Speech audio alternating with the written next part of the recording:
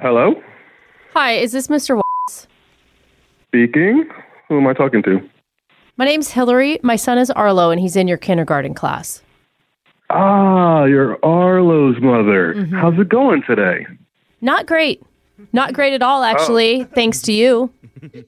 I'm sorry. How can I help you? What's going on? Well, Arlo came home the other day and said, guess what Mr. Watts taught me? And then he whistled. Yeah. I went over whistling with the kids in class the other day for a little bit. What's up? Clearly, you did not think about how that would affect me. How whistling would affect you, ma'am? Yes, whistling. Did you not want him to learn to whistle? Of course I want him to learn, but I don't know how either. So now I feel like an idiot, okay? He's trying to have a whistling contest with me and said I sound like a broken vacuum cleaner. Ma'am. Wait, just so I'm clear. Do you hear that? Do you hear that? Yeah. Are you blowing into the phone right now? No, I'm trying to whistle. What, are you making fun of me now too? I would never make fun of you. I'm your son's teacher. I'm just trying to get to the bottom of this. You're calling me... I need you to teach me to whistle right now. I mean, you could teach yourself how to whistle. I don't see why you would call me on my day off. Because you're the one that put me in this situation. So you need to help me right now gain back some respect from my son. Wait, please stop yelling right now. Maybe you just need to go... Man, please stop. Do you hear that? It's just air. How do people make it sound musical? I don't understand. Do you hear that? It's very easy. Okay.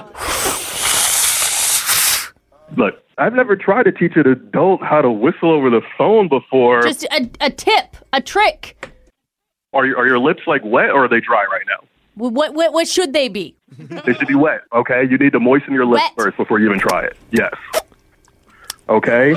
They're wet. They're very wet. I just put spit all over them. That's too much information. Okay, I'm basically drooling over here. Just get to the next part. Make a tight hole with your lips. Fine, tight hole it is. Now what? Exhale. Push the air out. What do you mean now what?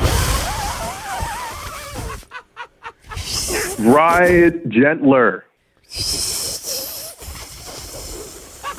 Look, that's not working. And I feel like if we keep trying, you're just going to get even more upset. You're a terrible teacher. Whoa. I'm just going to say it.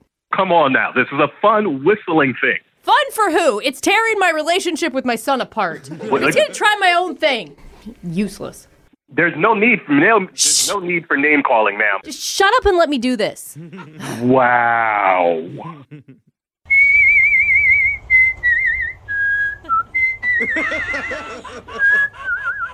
Huh?